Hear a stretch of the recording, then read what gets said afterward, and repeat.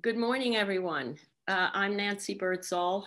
I'm delighted to be the chair of the Strategy and Program Council of the IFPRI board.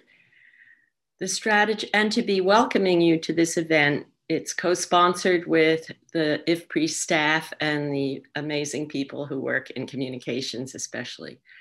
The Strategy and Program Council has always sponsored, as part of its meeting, a seminar on a substantive issue of importance to the IFPRI board and to the IFPRI itself. I'm going to go straight now to Jo Swinnen. He will be introducing a very special person who was the chair of the IFPRI board until about 2 years ago, I believe, and whose idea, having this particular event featuring Pascal Lamy, talking about trade and food. So over to you, Jo. Thank you very much, Nancy. Good morning, everybody. Good afternoon, good evening, wherever you are.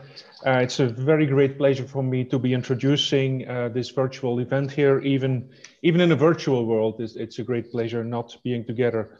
Trade and trade policy are hugely important issues for global food security, for nutrition, for poverty reduction, and so they are also very important areas for IFPRI research and activities. Trade issues have been central to global food security and nutrition for centuries, even millennia. Now, the specific issues which were on top of the policy agenda have, of course, fluctuated over time. I recall that agricultural trade policy discussions were central to what was then called the GATT negotiations and what later became the WTO in the 1980s and the 1990s, with many countries, particularly developing countries, but also exporting countries, pointing at the distortionary effect of many of the rich countries having high policy interventions in agriculture and food markets. This led to major reforms of OECD agricultural policies, particularly in the EU, I would say. And our main speaker, Pascal Lamy, was then the Commissioner for Trade in the EU, and he played a very important role on this before he moved on to become the Director General of the WTO. If I recall well, I think Joe Glauber, who is another speaker on the panel today, played an important role on the US side in these negotiations as well. So he also has a long history in trade issues. I will leave it up to Mary to introduce Pascal. Just want to point out that more recently, particularly in the food price crisis in the late 2000s, and now with COVID-19, trade policy interventions were again central to much of the policy discussions. And I am pleased to say that IFPRI researchers really played an important role, I think, together with their colleagues and other international organizations, in pointing out some of the detrimental effects of trade policies, and contributed, I think, in removing some of the worst effects in the past year.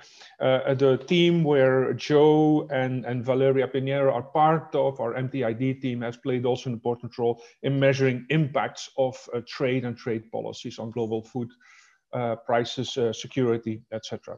We have a stellar lineup here today, and I'm actually going to give them the time rather than using it up.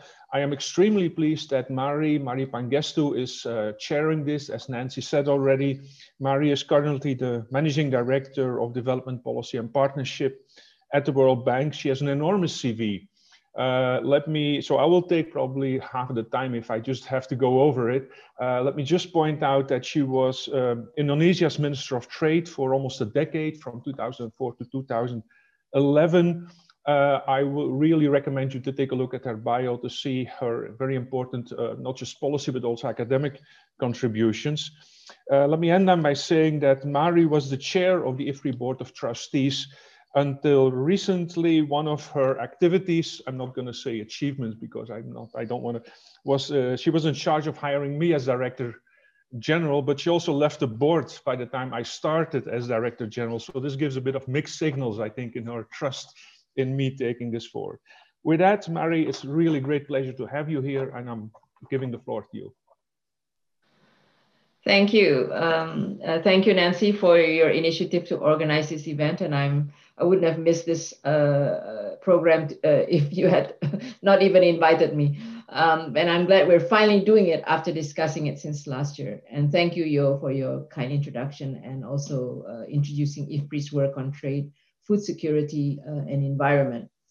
It's my pleasure now to introduce our keynote speaker, Pascal Lamy, who actually needs no introduction, having been a thought leader and policymaker in trade and international issues, both at the global level and for Europe.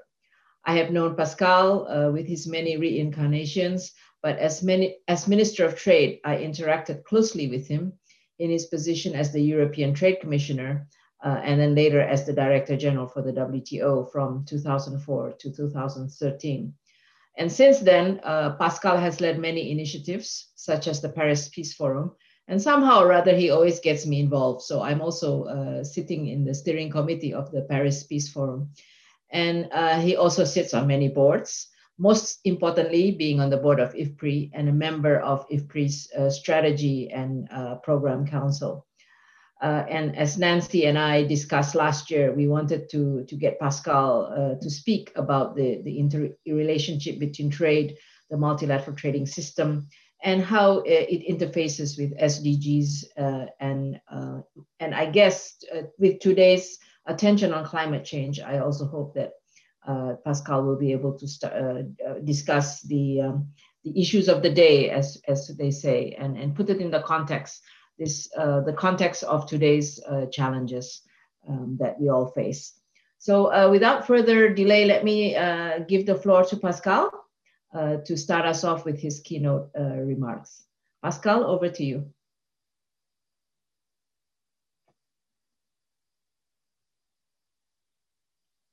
I have to unmute myself. Thanks very much for these introductions. Nancy, Yo, Marie, the great thing about being introduced by friends is that there's no risk. They always are nice. So thanks for that. Let me now turn to my remarks, which will introduce our discussions. Starting with a bit of memory, July 2008, Geneva. In the early morning, the US rejected a special safeguard clause, which had been tabled to unlock the agreement that we needed at the time to move the round forward. The rejection by the US of this special ag safeguard clause was the straw that broke the Doha Round camel back. We are now 30 years later, and in a nutshell, agriculture is nowhere to be seen in the WTO big agenda. So what was a major issue 13 years ago has now quasi-disappeared from the WTO agenda. So what happened? Has trade in agriculture become irrelevant? No. Have soldiers all left the battlefield? No. So what has happened? Well, I think Yo Swinnon would answer this question very simply, as I do it, in saying it's the political economy stupid. That's where a lot has changed. Not all, which will be my first point, but a lot, which will be my second point, hence the necessity of a new agri-food international agenda, which will be my third point. Now, starting with what has not changed, I think is the complex relationship between agriculture, food, and international trade. And this complexity has for a long time stemmed from a tension between one side and another side. On one side, the reality and the economic science that tells that open markets remain essential for food security, for food availability, for food affordability, hence the necessity to keep permanently addressing obstacles to trade in order to diminish them, if possible, remove them. That's the sort of pro-open trade side of the equation. But there's another side, which stems from the fact that economics of trade opening, which work according to economic theory and practice, work differently in agriculture and food. In a way, and to put it very simply, given the short time I have, the benefits of comparative advantage are less obvious in agriculture than elsewhere. There are many reasons to that. Land, which is the working capital, is not mobile. Weather can change. Socio-cultural specificities on the production side, the huge importance of rural employment, a number of specificities linked to demand, diet habits. You don't consume food, you consume shirts or socks. The result of all this being that overall, agriculture and food are more protected trade-wide by tariffs, by subsidies, and these are, as we all know, equivalent in many ways, than the rest of production, and notably manufactured. Overall, and I haven't checked the numbers recently, agriculture and food are twice as much trade protected as manufacturers or other goods. So this has not changed, it's still there. What has changed, which is quite a lot, and which make this relationship even more complex than in the past, is a series of factors or realities. Let me briefly list what, in my view, are the other shaping factors than the one I just mentioned, which have changed and which have gained importance. I can see four of them.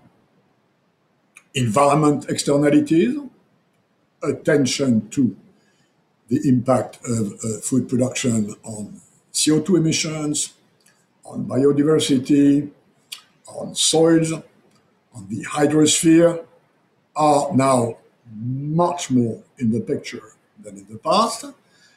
The second one is that we have the other way around problem, which is that agriculture is a victim of global warming, which induces a series of changes and visions we have of the sector. The third one is the higher importance given to nutrition, its quality, not just its quantity, its relationship to health, sugar, fats, the role of nutrition in non-communicable diseases, for instance, and that has a lot of impact, notably in the northern hemisphere.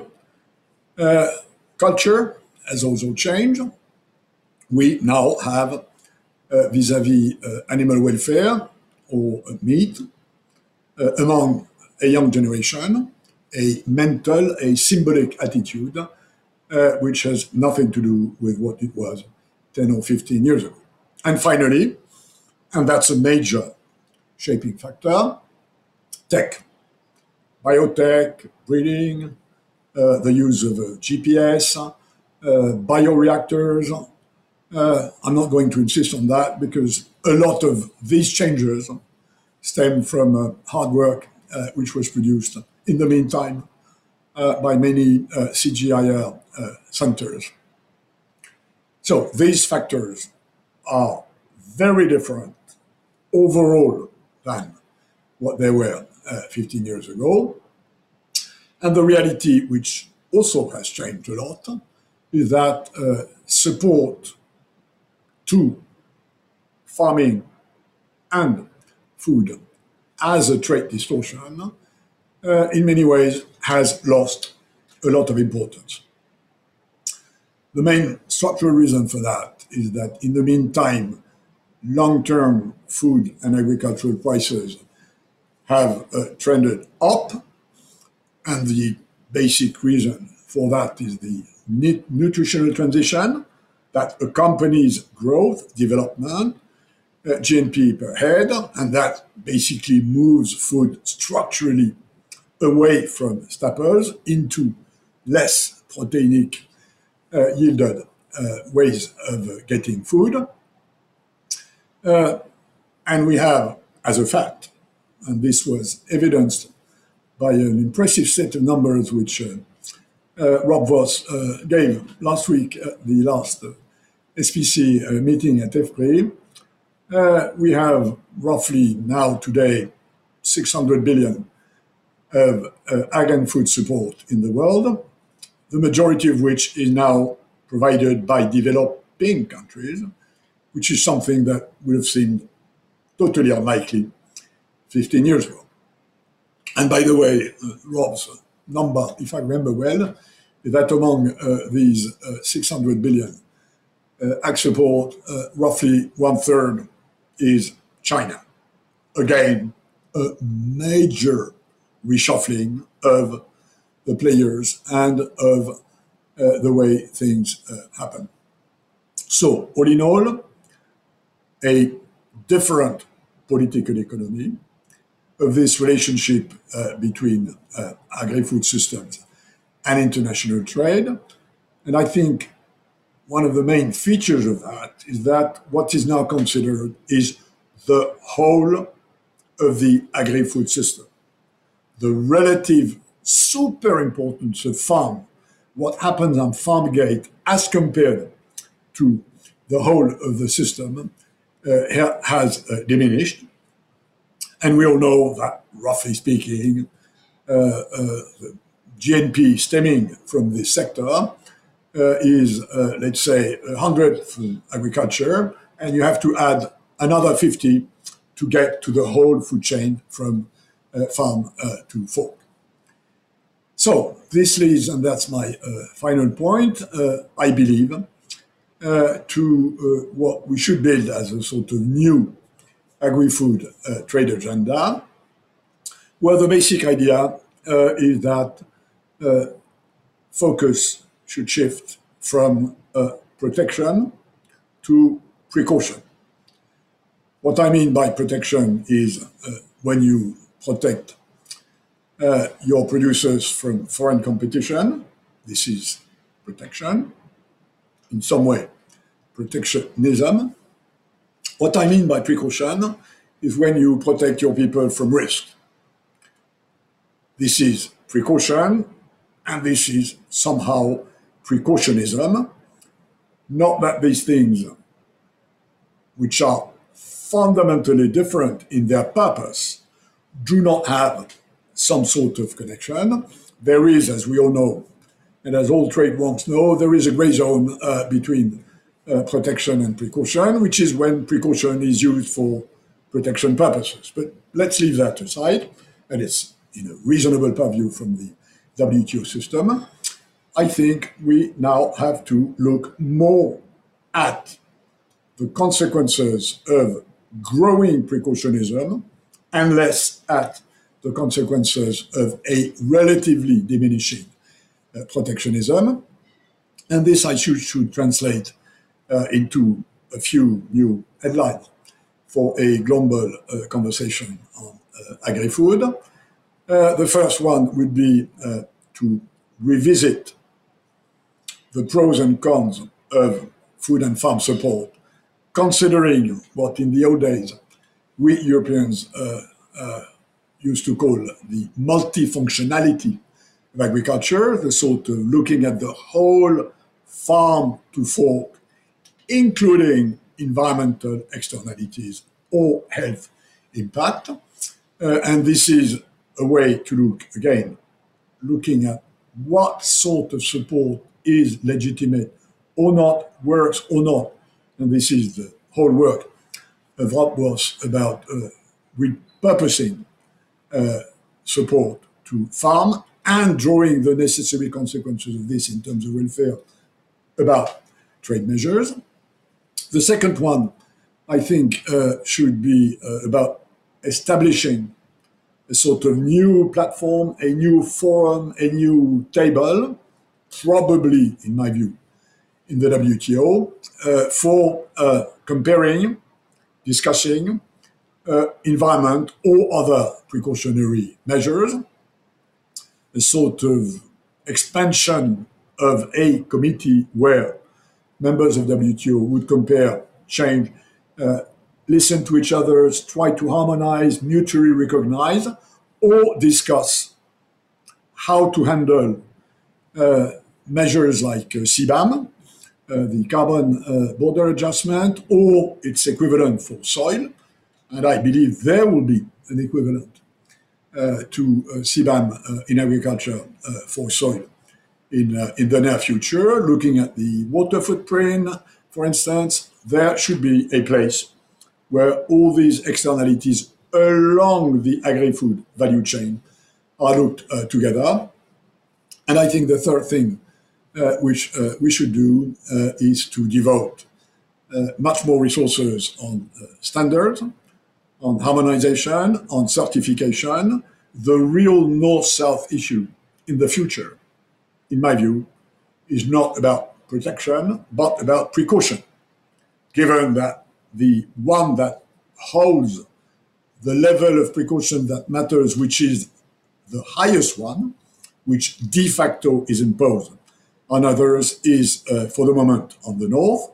And this, of course, necessitates to go beyond the WTO SPS, including in the area of aid for trade, with a sort of a much bigger sort of aid for trade versus a big Codex Alimentarius, regrouping FAO, WTO, the International Animal Health, and the WHO, for instance. I think we need something of a new setting of this kind.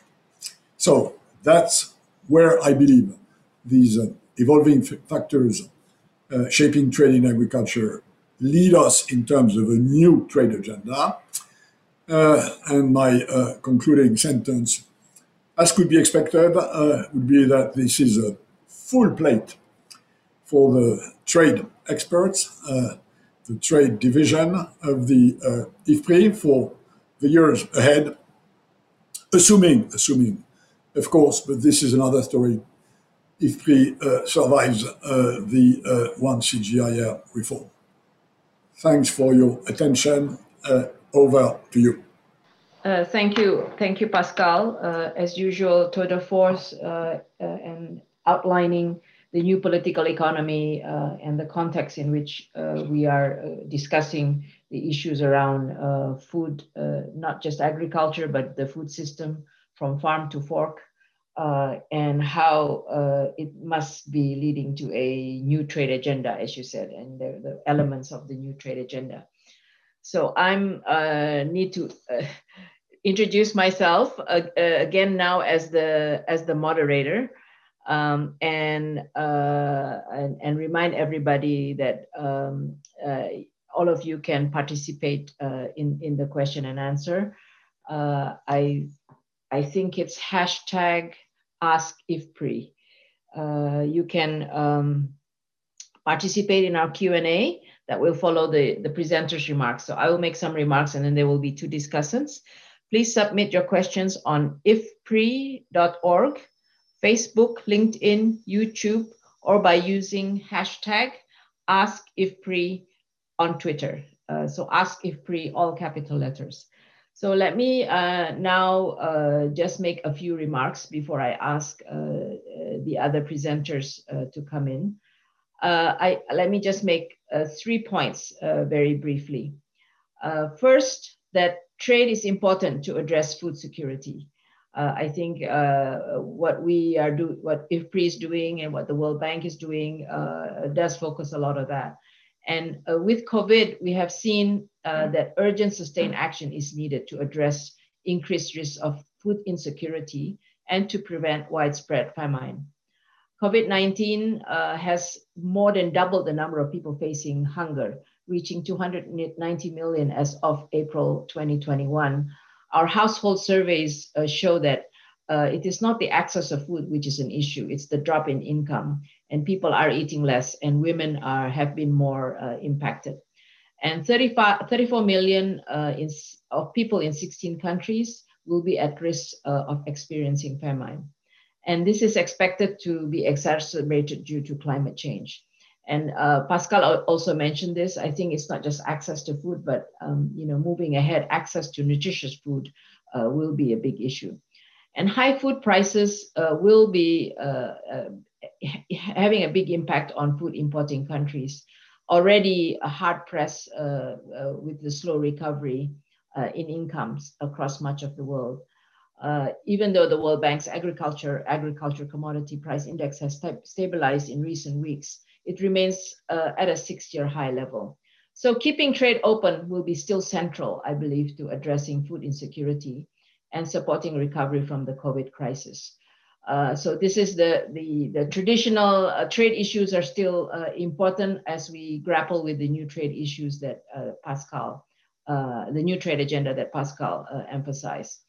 And the good news is that food production is adequate for now, and the fear of increased export restrictions have been averted last year.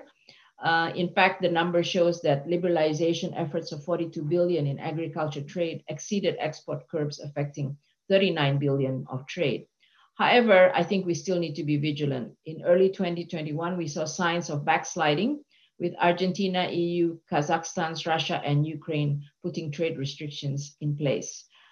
So we need to still watch out so that we don't have the food price spikes that happened in 2008.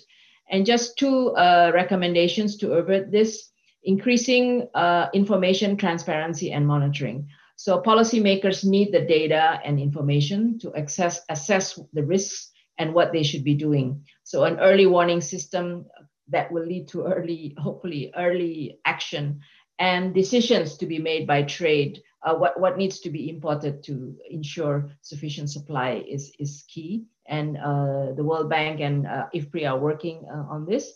And also the G20 agriculture market information systems has also helped policymakers to have better information as to what they should be doing, and we think have tempered the use of export restrictions on food during COVID. And moving ahead, I think will also help inform policymakers as to what Pascal mentioned as good policy in agriculture and food systems. Second, increased cooperation on trade issues that are critical for food security. Last year, the G20 agreed that such export restrictions on food and as well as health products should be targeted, proportionate, transparent, and temporary. We know this is very difficult in reality, but the WTO should be involved in monitoring these measures, and we need to continue to monitor these issues. Second, trade will be key to reducing price volatility due to production disruptions caused by climate change and delivering food supplies to countries, especially those that are extremely vulnerable. For example, two vulnerable countries where climate change is expected to affect crop productivity are Malawi and the DRC, where they could experience a GDP dropping by significantly if they are not being assisted and not being able to import the amounts of food that they need. Trade is also critical to climate change adaptation, which in turn strengthens the food security capacities of communities. I think improving access to critical inputs and fertilizers and machinery is constrained in low-income countries by a range of tariffs and non-tariff measures. And this is where I think Pascal's issue about the having an effective systems of standards, which has been a major barrier to cross-border trade and regional fertilizer markets, is important. Trade liberalization hopefully will address some of this. And I do think the whole issue of agriculture support and fertilizer subsidies also needs to be discussed in that context as well. Finally, trade policy is essential in getting climate policy right. Additional liberalization of trade in agriculture products can help reduce food waste and could also help address food insecurity. FAO estimates that about 30% of global food production is lost each year due to inefficient logistics and delays at the border and imports. To address that, it's important to support countries with enhancing trade facilitation of agriculture products, investments in better transport and logistics, and a reduction in non-tariff barriers related to SPS requirements. And I think what Pascal emphasized as the precautionary standards will also play a very important part of the whole value chain of food systems and agriculture. And the steps being taken now, complementary action on climate change that's being taken, such as carbon pricing, is intended to achieve the triple goals of growth, food security, and reduce carbon emissions. Many countries are introducing carbon policies that will ensure goods are produced with where their carbon footprint is the smallest. An example of the inefficiencies from a carbon emission perspective is the production of dairy in the desert. Some of Middle East countries are doing this, which requires energy-intensive air-conditioned farms. That's an example of a not good use of your, it may be efficient, but imagine the carbon footprint. So as I agree totally with Pascal that all these precautionary, as well as in the name of climate change and addressing incentives that are needed for carbon, we need to all have a discussion on this, and there has to be an agreement on how these things are measured, and in terms of carbon pricing, carbon measurements and pricing, and how cross-border carbon taxes will be implemented, as this will all be an impact on trade. So those are just my brief 3 points that I'd like to share with you from my, I guess, trade and development perspective. Now, let me invite the next two discussants. We have Valeria Pinero, Research Coordinator from IFPRI. You have the floor, Valeria. Thank you, Mary. Thank you very much. Well, good morning and good afternoon, everyone. I am delighted to be here today and to have the opportunity to comment on Pascal's work. He has been working on the key issue of the nexus between trade and the environment for the last 15 years or even more, bringing a clear analysis of the relationship as well as the policy implications.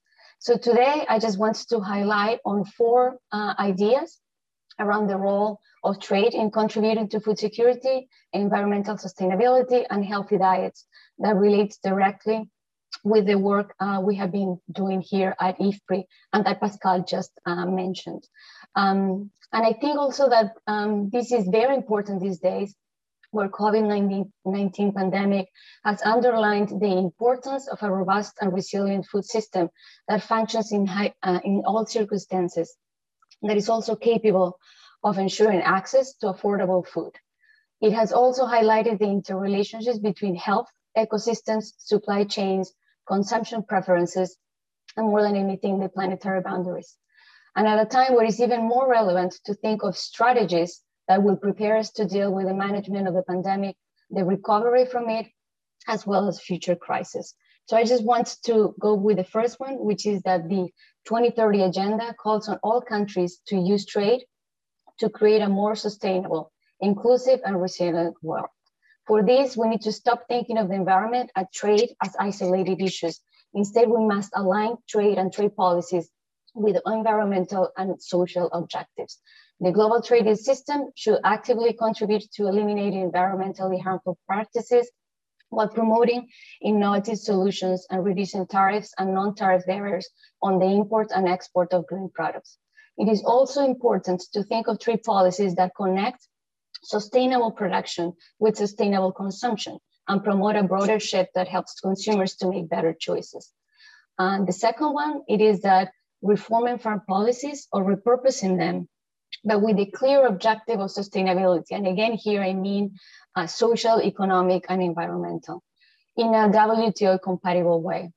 Informed international policy options will improve on current, less efficient unilateral policies like the sugar taxes, nutrition labeling, and carbon taxes that it has been already mentioned today, which often yield less than optimal result from both country level and international perspective. The third one is that if production increases, greenhouse gas emissions will definitely increase as well. So trade plays a role in allowing countries to exploit their comparative advantages. In this case, allowing production to switch in countries with lower carbon intensity. This will be the result in a perfect world with no externalities. However, in the real world, we have to think about the true cost of food that accounts for market failures affecting the environment, public health, and the economy. Costing these impacts caused by production practices can contribute to climate change mitigation by reducing crop and livestock emissions, sequestering carbon in soil, and decreasing emissions intensity. Proper costing can also enable improvement of public health outcomes by changing the balance of what foods we produce and consume. However, there are many complexities in the food system footprints that cover multiple domains. Again, the environment, the economic, and the social. And there are heterogeneous footprints between countries and have different impacts depending on where the production or consumption is done. How is it valued in that country and the trade-offs that may arise in a particular context. Dealing with market failures that cross borders requires a multilateral coordination and collaboration.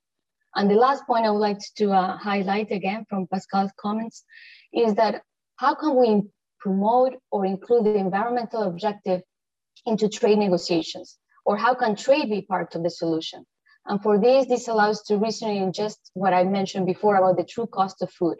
There is a need for agreeing on what the objective or the consequences we want to obtain, and then making sure it's attainable by designing the proper policies, incentives, innovation, and adoption by all countries and stakeholders.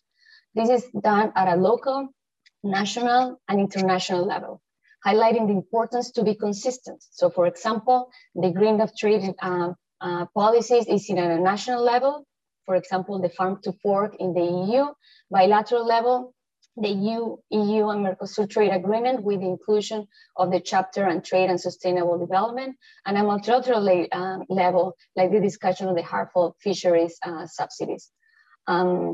So as Pascal said in one of his research articles, I would like to leave you with that message. It is a multilateral approach to climate change that centers on collective action is absolutely key.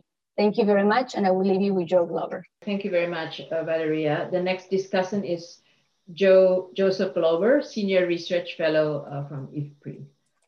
You have the floor, Joe. Thanks very much, Mari. It's a pleasure to be on this panel. These are people I've worked with a lot, certainly Pascal and Marie in 2007, 2008, when there were serious efforts to get a trade agreement in the Doha round. And it's tough to discuss it following my colleague Valeria, who she always sets the bar high with her insights. It's been about 13 years, as Pascal mentioned at the outset, since members failed to get an agreement in the Doha round in 2008. And I think, thankfully, there was much salvage in subsequent ministerials, notably the end of export subsidies and agreement on the trade facilitation agreement, which I think is proving to be, as many had hoped, something that will really aid trade in developing countries. But much was left behind. And I think part of the problem of harvesting the low-hanging fruit is that it's made it more difficult to get progress in other areas. So market access, domestic support, safeguards, cotton, all those issues that were on the table back in 2008 in a comprehensive agreement now look a lot like the real difficult issues are still there. A lot of the easier ones have been harvested. And I think what we've seen since 2008 is also the fact that many countries have gone down the bilateral route or the setting up regional trade agreements, which have increased market access. And I think that's one of the big things that certainly gave incentives to enter into new agreements with individual countries. But those market access gains have come at the expense of multilateral, a multilateral agreement. And moreover, there's a lot of people, particularly developing countries, that are on the outside looking in. That is, they're not parties to these regional trade agreements. So they've had, are not reaping the full benefits of those things. And oftentimes we see bilateral agreements and these regional agreements imposing standards that sometimes that are at odds with other trading blocs. So things like GIs, for example, or sustainability conditions, as was mentioned by Valeria. And that also imposes costs on developing countries because they end up having to choose between, well, should we start with, rather than having two separate processes, should we, you know, what are we going to do here? And I think this is alludes to the spaghetti bowl that Bhagwati had warned against, but creates real difficulties. And I think that it speaks to the fact that it's so important for many of these issues actually to be resolved at the multilateral level. Lastly, there's a whole host of issues that were issues back in 2008, but have become larger issues. Public stockholding, export restrictions. We've seen that both with the food price crisis, but then also more recently with COVID. But I think there's a real opportunity, as alluded to by Pascal, for even coming up here with the ministerial later this year at MC12 to make a start in addressing these challenges. Again, urgencies like COVID, climate change present challenges to the global trading system that are best met through multilateral negotiations. These are things that, yes, you can treat some of these through you know, bilateral trade agreements, regional trade agreements, but to address things like subsidies and other things, those really have to be done at the multilateral level. The recent trade wars have made it all the more, made us realize all the more that the world functions much, much better when the system's working rather than when it's not. And lastly, just as a former trade negotiator, I think part of the problem is that there's often tendencies to pocket any concessions when we're negotiating with others, and so you just ask for more. We tend to undervalue the benefits of trade agreements and of trade offers and overstate the costs. And I think that's difficult because you're not only negotiating with those on the other side of the table with you, but you're also negotiating with those behind you. That is your domestic producers and consumers and others back in the country to get them. You also have to sell an agreement with them as well. I think work by my colleagues at IFPRI, Antoine Bouet and David Laborde, show the value of reducing tariff bindings, even if the reductions in applied rates is not nearly so great. And that was a big complaint during the Doha round, is that there just wasn't much market access, even though the tariff cuts on bound levels were quite high. What Bouet and Laborde show is that members can always reverse themselves, always rate tariff levels up to the bindings. And so any sort of reduction in that so-called water actually has great benefit. And I would, the last thing I would say is that also, if you look at domestic support, if you look at what was on the table in 2008, I think many people felt those were insufficient, but yet you look at what's happened as alluded to by Pascal over the last 13 years, and levels of support are much, much higher. I look in the case of the US, where levels over in 2019, 2020 are probably 3 to 4 to even close to 5 times the level of what was agreed to or what was on the table, at least in 2008. So I would hope that when members do return to the table, and I think these are multilateral issues that need to be resolved, that they look at what's on the table with a careful consideration of what the costs of not coming to an agreement are. And with that, I'll stop. Thank you, Joe. reminding us the importance of the multilateral approach when we come to subsidies and many of the other issues that we talked about. Pascal mentioned 2008 when we were negotiating Doha and the special safeguards and the special products, of which I guess I was very involved. And I recalled another event, Pascal, I think it would have been 2007 when we had probably the first trade and environment ministers meeting in Bali on the fringes, on the periphery of the COP, UNFCCC COP meeting in Bali. And I think that set off a discussion which we haven't completed till today. But these are some of the major issues that we have been discussing for many years. Pascal, let me invite you to just respond to the comments that have just been made by myself, by Valeria, by Joe, before I open it up to the floor for questions, further questions. Thanks, Mary. Very shortly. One, I agree very much with the point you made about export restrictions.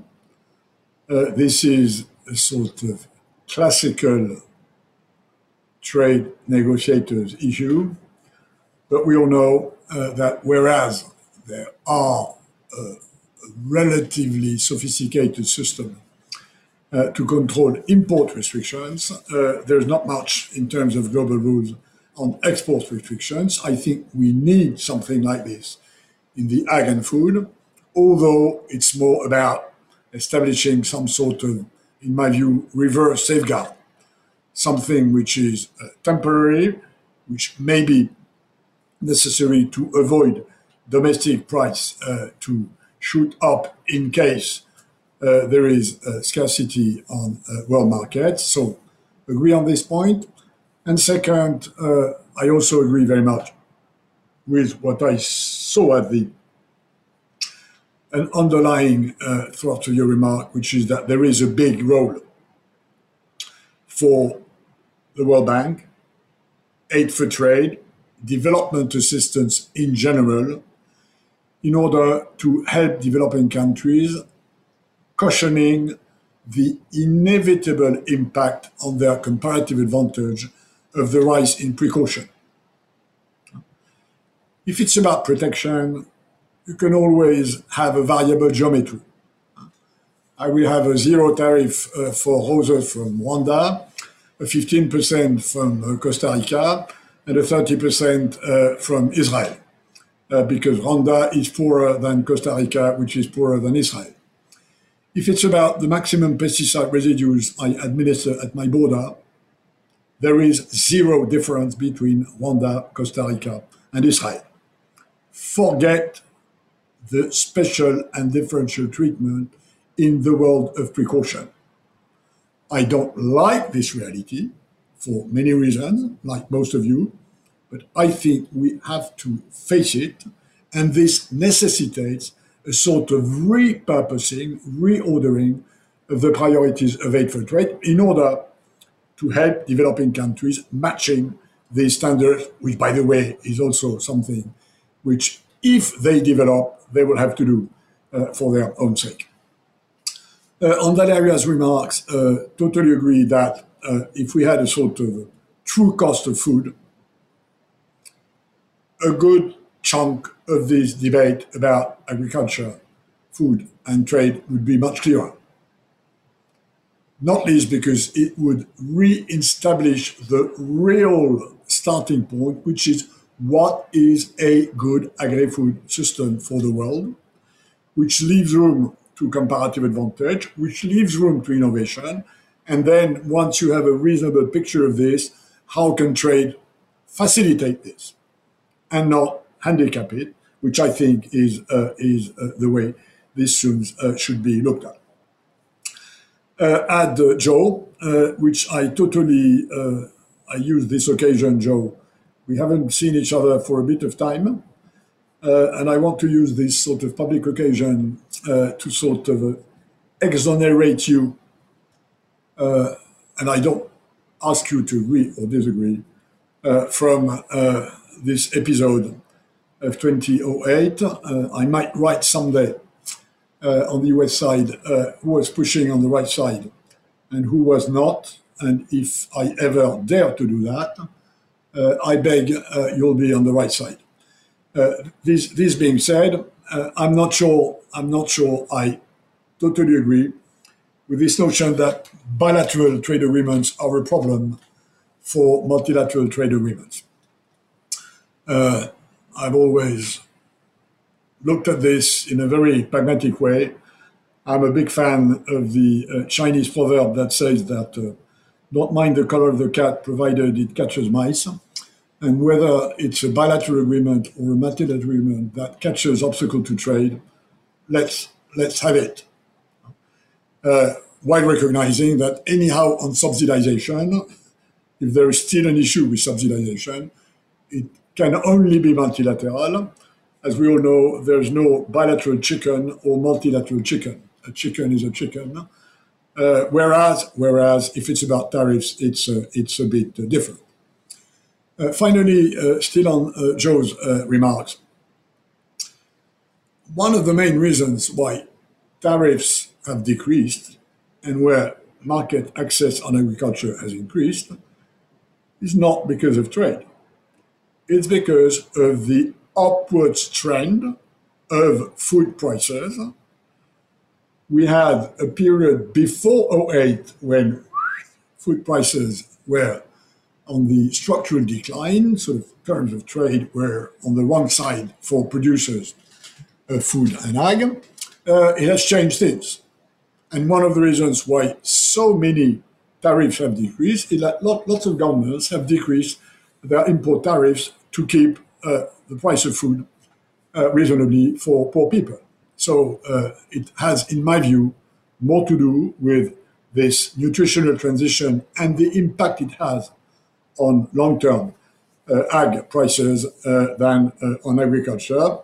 But I stand ready to be contradicted by numbers, and IFPRI is the place where I would look for numbers. Over to you. Thank you, Pascal, for those responses. Let me now turn to the question and answer. Just as a reminder, we would like to hear from all of you, and please submit your questions on ifpri.org, Facebook, LinkedIn, YouTube, or by using hashtag AskIFPRI on Twitter.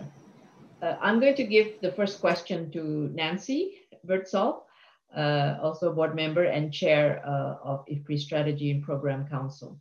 She's asking Pascal and others on the panel, please give the rich countries a score on the food agriculture sustainability nexus relative to the ideal.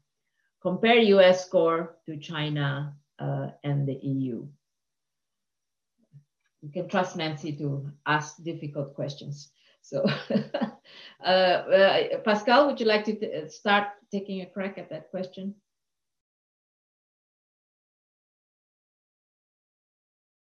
Yeah, I'll do that. I would say, and I'm ashamed to say this as European, I would say 1 EU, 2 US, 3 China.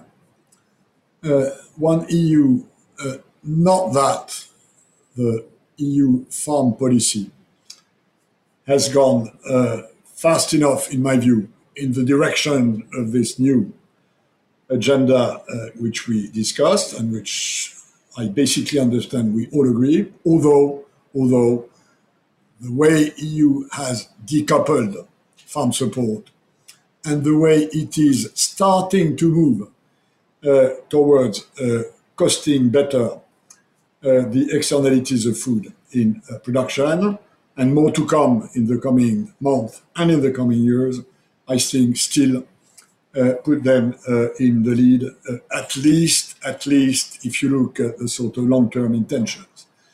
I think US, for obvious reasons, are not yet there. It's also true that in the US system, sort of large, big crop producers whose impact on environment and health, water consumption, and so on, this lobby is incredibly powerful. And I've, again, in the presence of Joe Glauber, I'm admirative that he's still alive.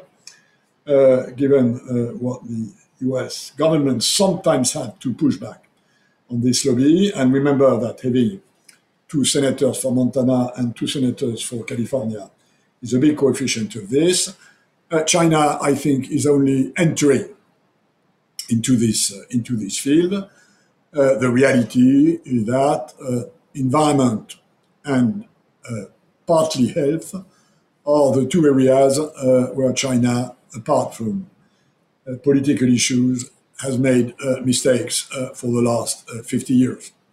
They overall did not make any mistake, hence this incredible performance of growing their economy with the social consequences of this, which for most of them are positive.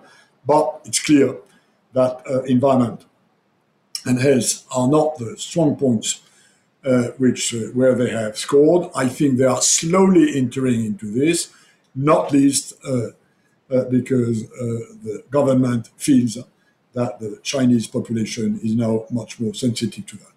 So that's my short answer to Nancy's question. Valeria or Joe, would you like to come in? Joe? Sure. I think that what you find is that a lot of the issues like greenhouse gas emissions or environmental impacts, those will vary a lot. And so you can eliminate, you may find a country like the US is very efficient on greenhouse gas emissions in the sense that per unit output or whatever may be much more efficient than, say, in another country. The other point I would say is that subsidies actually contribute. They obviously, some subsidies are worse than others, and those tied to production or tied to input use tend to have a bigger impact on things like the environment or things like greenhouse gas emissions. But the overall impact of getting rid of those subsidies is not quite as large as I think many people assume. And I think I think it is a good,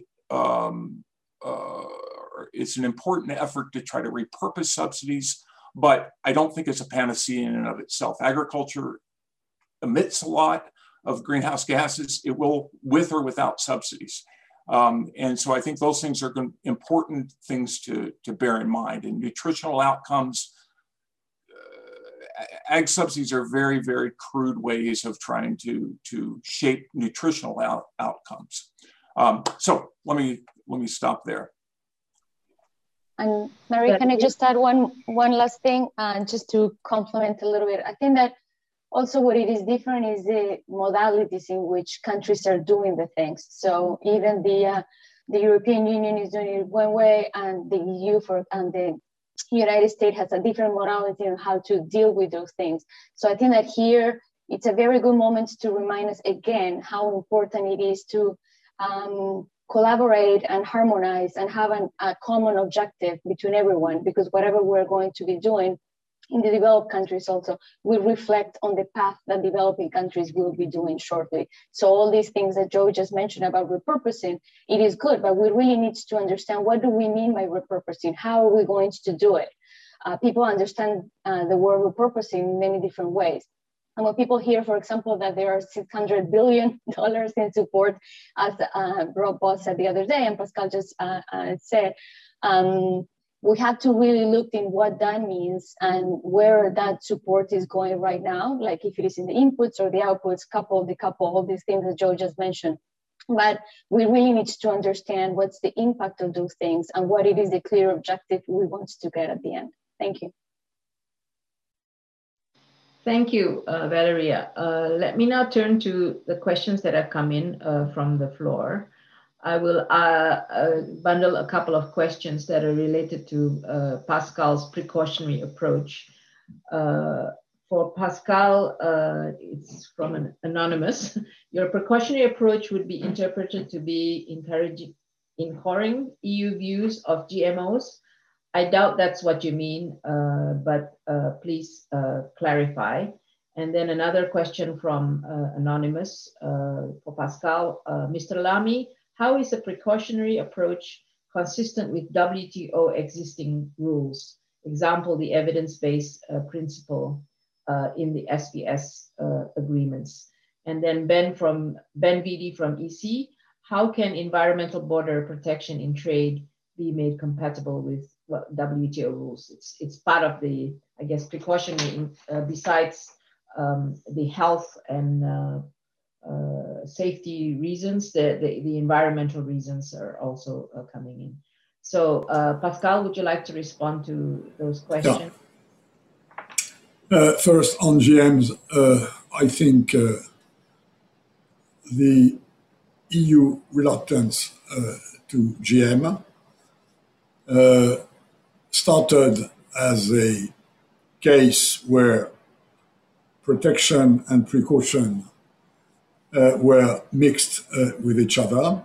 And I remember that full well at the time when the EU had mountains of butter or meat or lakes of milk, and the notion that you should boost the productivity of these animals looked a bit weird. There is a part of that, but it has now morphed into something different.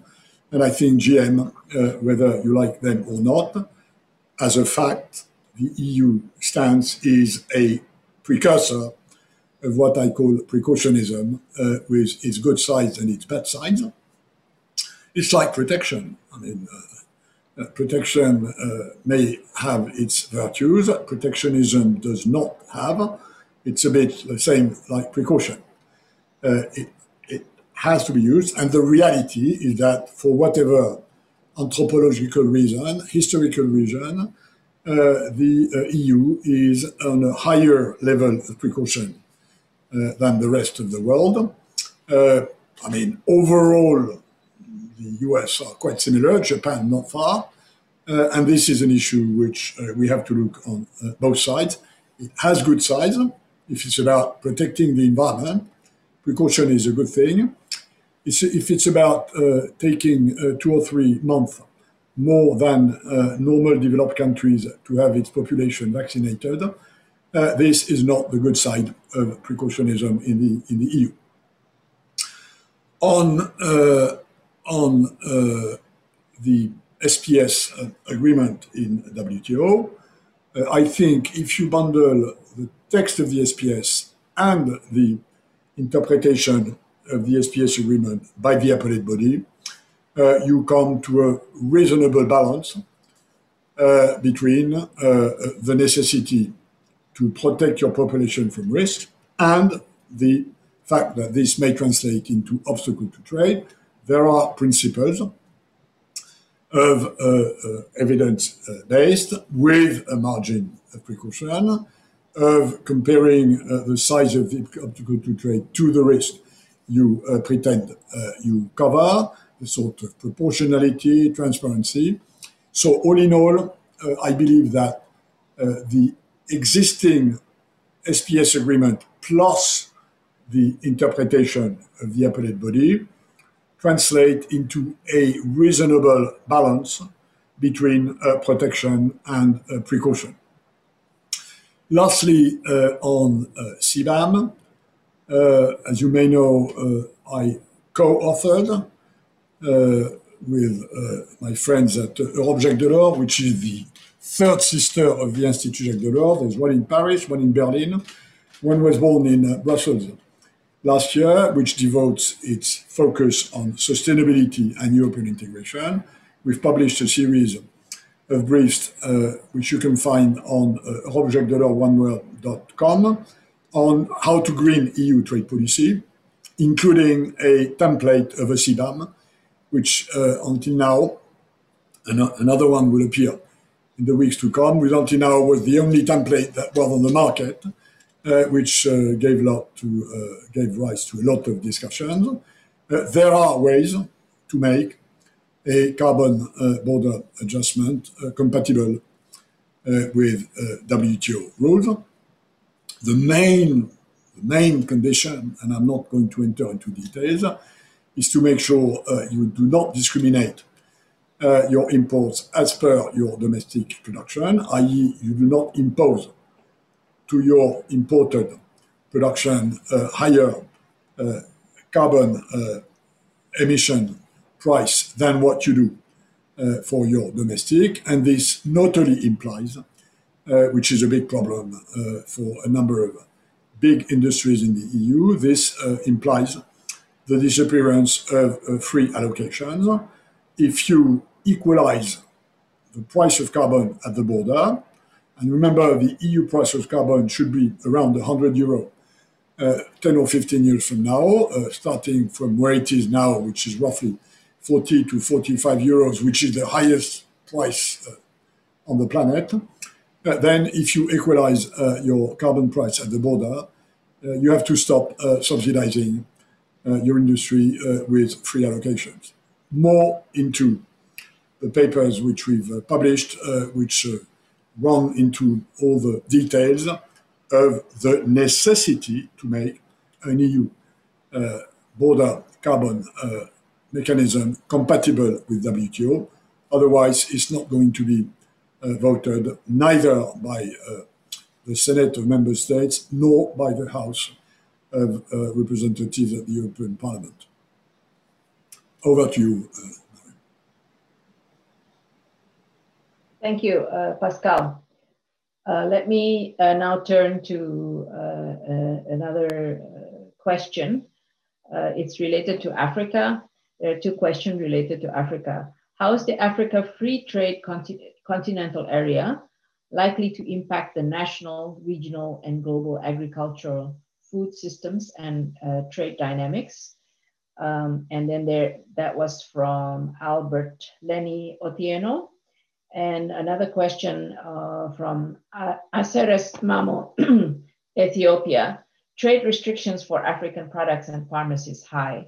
How can African farmers be treated fairly in global markets? And I guess within that, what would be the role of a regional free trade agreement like the AFTCA? So Pascal, and if any of the other panelists also want to respond, I would welcome that too. So Pascal? I think I should share the responses with my colleagues around the panel.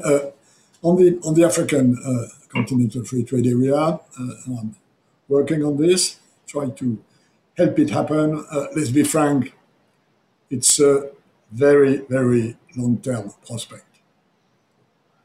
Today, the amount of border restrictions in Africa, whether it's about agriculture or the rest, is enormous.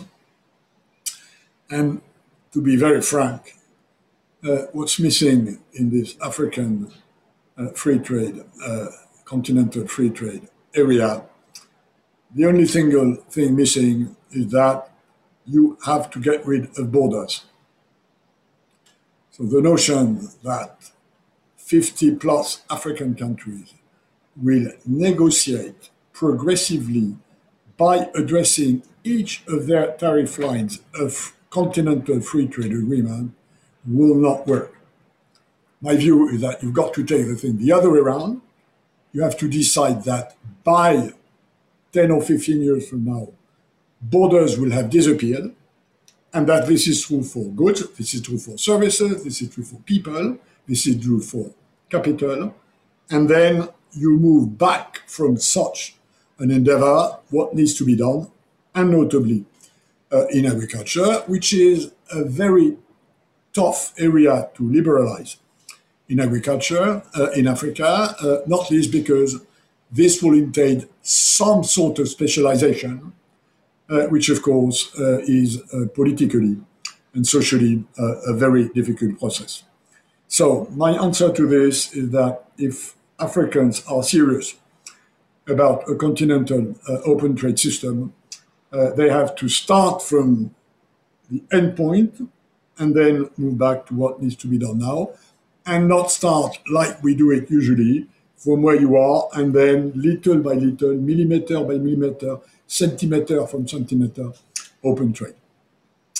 On trade restrictions for African products, let's be frank, most of the trade restrictions for African products are not tariff barriers, they are non-tariff barriers, they are not related to protection, They are related to precaution, and this takes my answer back to the point I made in commenting Mary's point.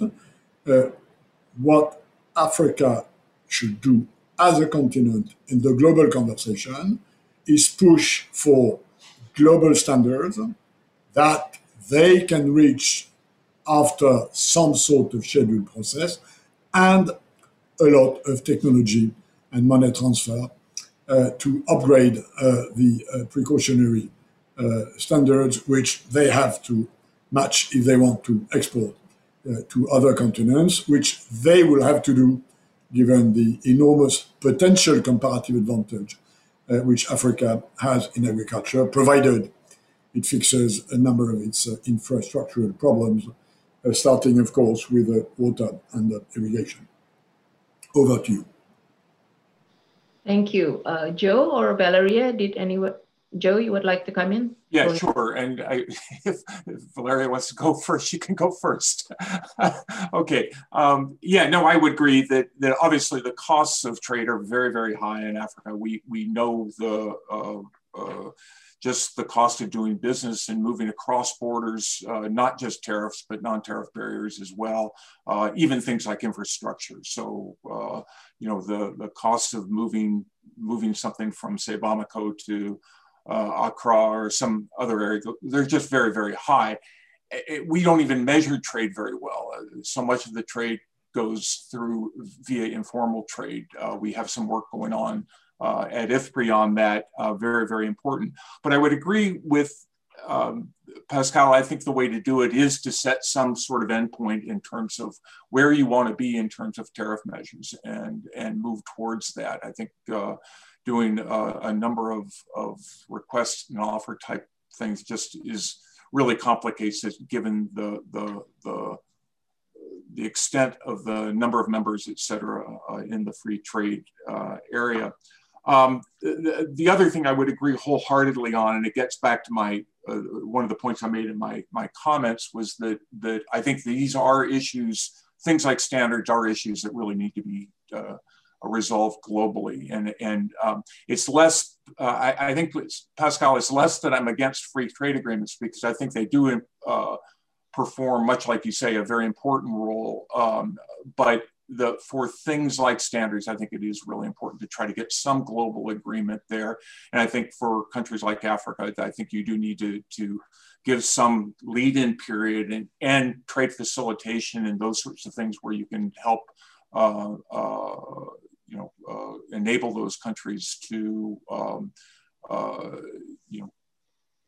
get standards up so that they can enter into the value chain in Europe and US and other large importing countries.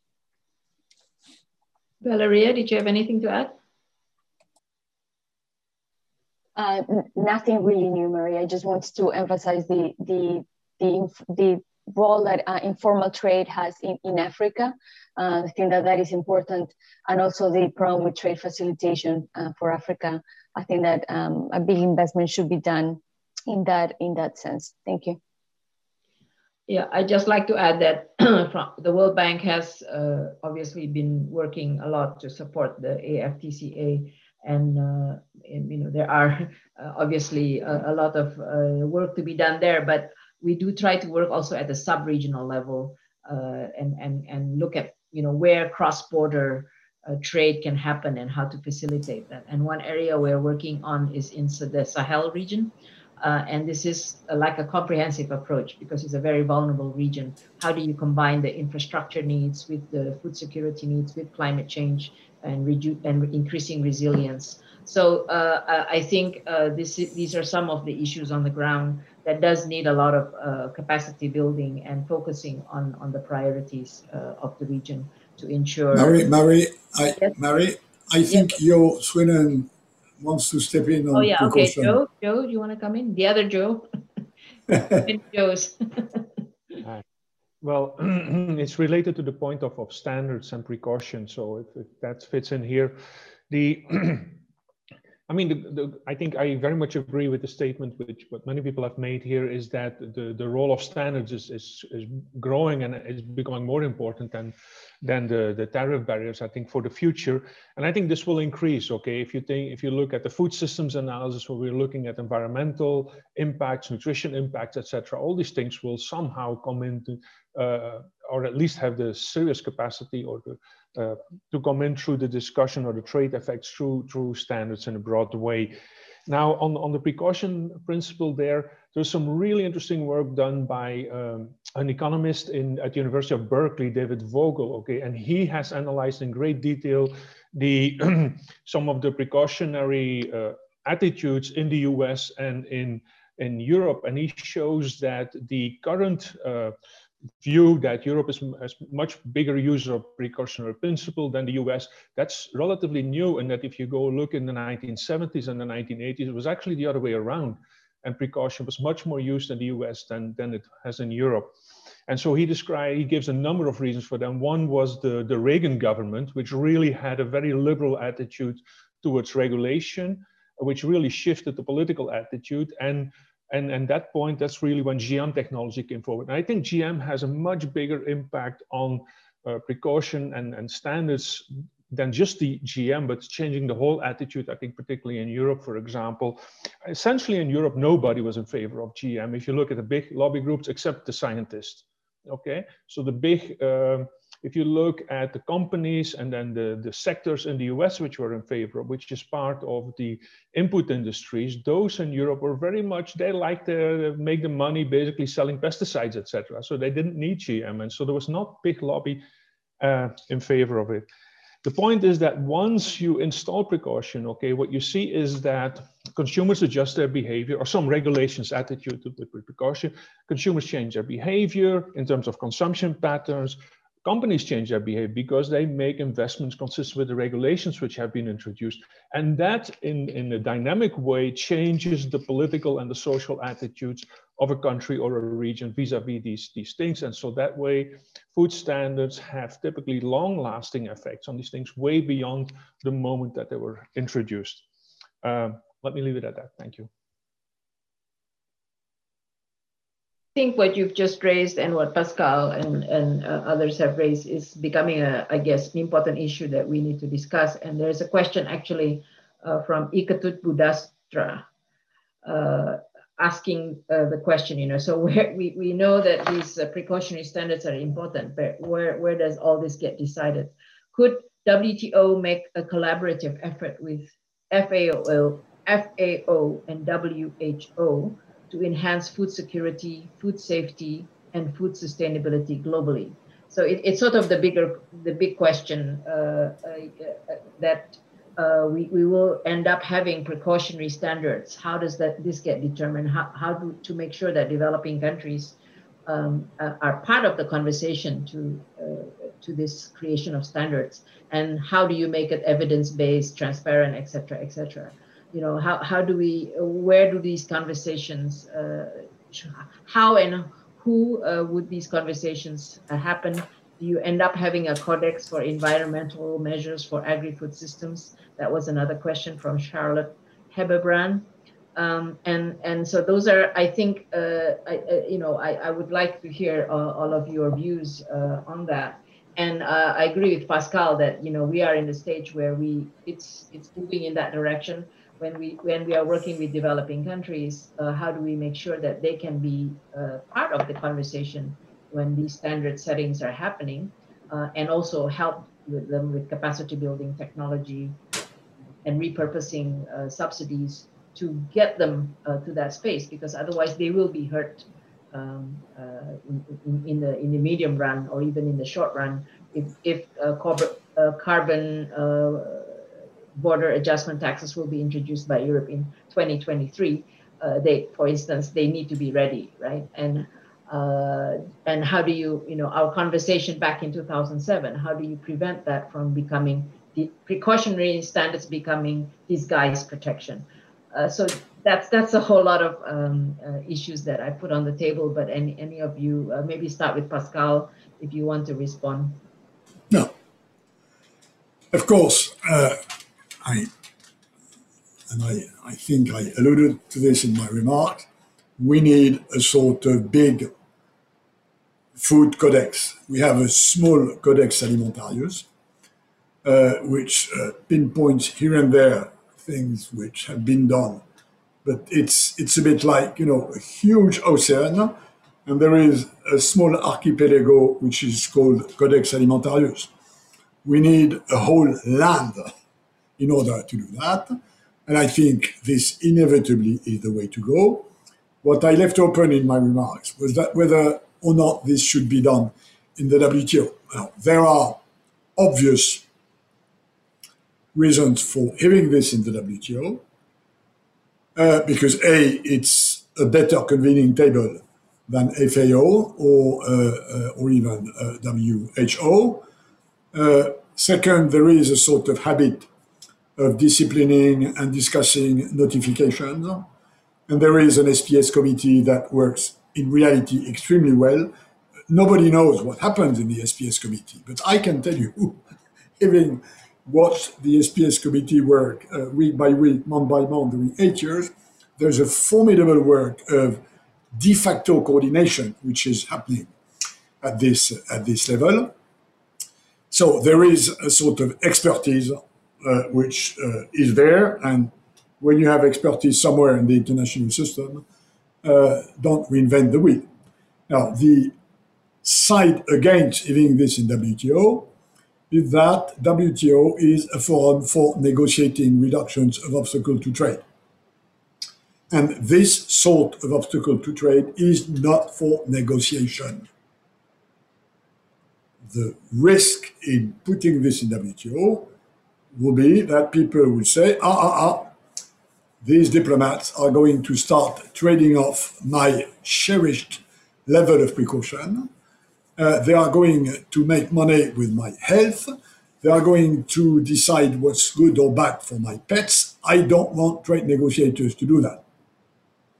So if we have to go in the direction, which I believe, there's a big sort of carpet bombing preparation to be said that this is the way to go and why it is the way to go and why it should be there. And by the way, and this will be the end of my question, this is what both US and EU totally missed when they launched the TTIP. If you look at where, and Joe knows that better than anybody, if you look at where on ag can you open trade transatlantic, 80% of the answer is in harmonizing standards of precaution. Chlorinated poultry, GMO, and the rest. The problem being that when they launched this negotiation, they gave the impression that they would be negotiating this. I will take your chlorinated poultry and you take my GMO, or I will take your this. And of course, it never works like that. It cannot work like this. This is politically impossible. So yes, to the notion that we have to move in this direction, and that this is absolutely crucial for developing countries not to lose a comparative advantage which they have in producing food. And this is essential for the future. But in a nutshell, that's the way to go, but we need a plan on how to go there.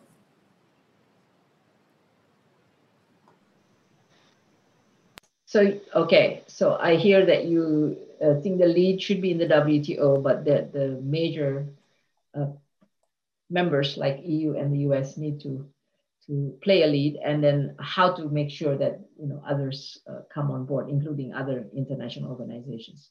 Joe, did you want to come in on this? Actually, I was going to let Valeria say something Valeria, first. okay, Valeria. Sorry, I should always say Valeria and Joe. I actually really like the way Pascal just finished answering that question, which is we need a plan. So that is the key here. So when we think about standards, it is clearly that if we agree on what we want to have, it is better and is the best and most efficient way in terms of thinking it globally. So for example, I don't know, the food labeling. If we want to do, each country do their own food labeling, it will cost a lot of money. If you want them to export your goods somewhere else, you need to change the package and send it and all that stuff. So if we agree on something and it's just everybody agreeing, science-based and all that, it will be a better world for everyone. So I think that what we need is it's a plan. I do believe as well that the WTO is the right institutions to do it, just because the Codex works perfectly. And as Pascal just said, the SPS, everything works. So it will be the right path to go through that, just extending it to cover the environmental issues. Thank you.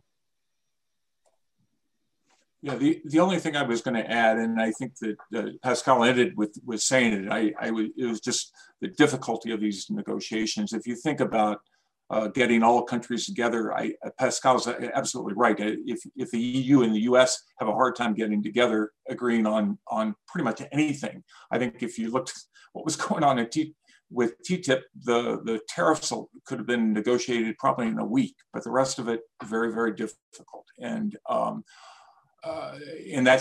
those problems are only going to get multiplied internationally, and all the issues like special and differential treatment and all those things come up, and I think will be very problematic. The one thing I was going to add though on this, it doesn't really matter in one sense. Private standards are moving along, and so you still have essentially with what countries are doing, or what individual companies are doing, are imposing patterns and standards that are causing developing countries and others to react. And again, it makes sense to do this in a global context or multilateral context. It makes it, it should be done with other agencies like FAO and bringing in, as Pascal talked about, increasing the scope of Codex or whatever, but a very, very, very difficult task. Thank you. I'm afraid we have to wrap up. We've got about 4 minutes left, if I'm not mistaken. We were due to have a 1.5-hour session. I just want to, I had one unanswered question, but so if Pascal can just give us a 1 minute answer to where does he think the next WTO ministerial will prioritize, and what are the burning issues that we need to address in the next WTO ministerial, not necessarily just in the food security, food and agriculture area, because if we want a plan that WTO will enforce, then there needs to be a continued relevance of the WTO. Just very briefly, Pascal. That's a 1 minute $1 billion question.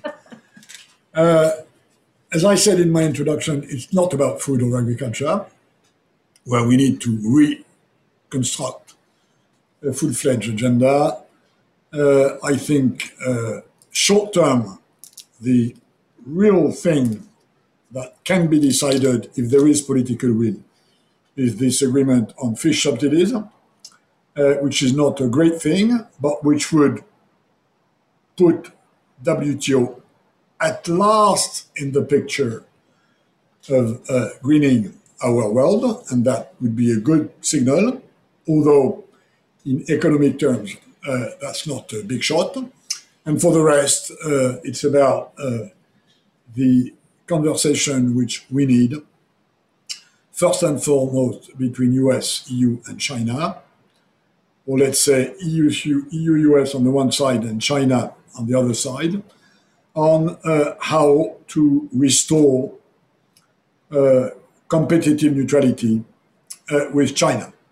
The reality being that global market capitalism, whether you like it or not, necessitates a sort of level playing field in the way you use your state to run your economy, and that China has unfortunately diverged from a stream of convergence, which where it was when it joined WTO. And my basic stance on this is that either China will move towards accepting some sort of competitive neutrality disciplines, or the sort of open trade which China has benefited from for the last 40 years, is over. Thank you, Pascal. I need to close our really great discussion today with a big thanks to everybody, especially to Pascal, and of course to Valeria, Joe, and and Nancy for today's really great discussion, and to all of you who participated with the questions and discussion. Actually, a lot of the questions that I didn't mention were actually also addressed by your comments. I just want to make two or three concluding remarks. One is that I think we are all in agreement that while we are addressing the new agenda that needs to be addressed, the traditional issues of trade, like export restrictions on food and agriculture, the non-tariff barriers that still exist, that actually can hurt especially vulnerable and developing countries with food price hikes and so on, needs to still be addressed at the national, bilateral, as well as regional and multilateral level. I think that's still an ongoing agenda, unfortunately. Second, that we do need to take a holistic view when we look at agriculture. It's not just about the farm production, but it's farm to table. So it's agriculture and the whole food system, and about the health and nutrition aspects and the climate change. And that's, once you look at it in a more integrated and holistic way, then you can start thinking, and this is what we are doing at the bank, helping countries take that perspective. How do you design your policies, and how do you repurpose your subsidies? Not eliminate your subsidies, but repurpose your subsidies to be more effective. To be having what we call smart and sustainable agriculture and food systems. And I'm happy to say that we are working quite closely with IFPRI on these various issues at the country level and at the regional level. And then finally, on the new trade agenda ahead of us, especially that affects food and agriculture, the whole discussion about precautionary has been, I think, very enlightening. And agree with Valeria, we need a plan. And this is going to be the continued discussion ahead. And I think from a development perspective, obviously, and what Joe Swinnen mentioned, it's already happened, and it's happening because of consumer behavior. It's not governments that are deciding this. So, exporters, companies realize this. But how do we make sure that this is not going to be done in an ad hoc way? Is where we need a plan to make sure that there is an agreement on what these standards are, and they are going to be, I guess, sector by sector. If I'm not mistaken, that's how Europe plans to do it. You need to do it sector by sector. You need to agree on the standards. You need to have it transparent, evidence-based, because and developing countries need to be a part of that discussion because they are going to be impacted. And how do we have the capacity building, the technology, and helping them to come up with the sustainable production and trade and distribution that they need to be able to continue to be participating in world trade. I think that's really one of the big issues that we are also working with at the bank. And we look forward to continued discussion on this because it will be an ongoing discussion. And today was a good kickoff and very enlightening discussion on the way ahead.